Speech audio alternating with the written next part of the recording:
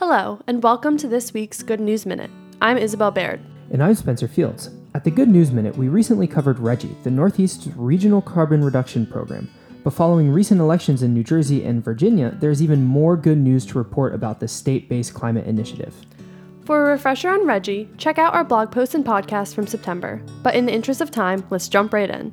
2 weeks ago, Phil Murphy and Ralph Northam were elected as the governors of New Jersey and Virginia, respectively. Both incoming governors are promoting environmentally friendly policies across the board, but today we want to focus on these governor-elects' promises to join RGGI. For New Jersey, this is a big departure from the Christie administration, which withdrew New Jersey from RGGI in 2011.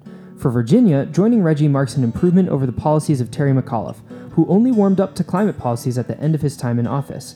In both cases, this is a big deal for the environment.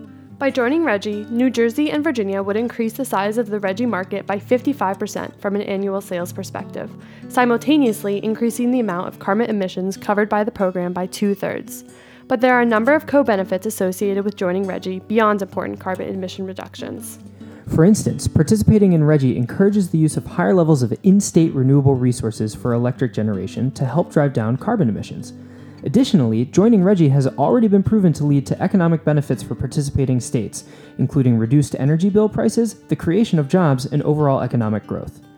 Beyond joining RGGI, the governor-elect in New Jersey is promising substantial growth in clean energy. Murphy's platform includes a call for 3,500 megawatts of offshore wind by 2030, expansion of in-state solar energy, 600 megawatts of energy storage by 2021, increased funding for energy efficiency, and banning fracking in New Jersey. If you'd like to learn more, check out our blog on climbable.org. As always, thanks for joining us at the Good News Minute, where the forecast is always positive.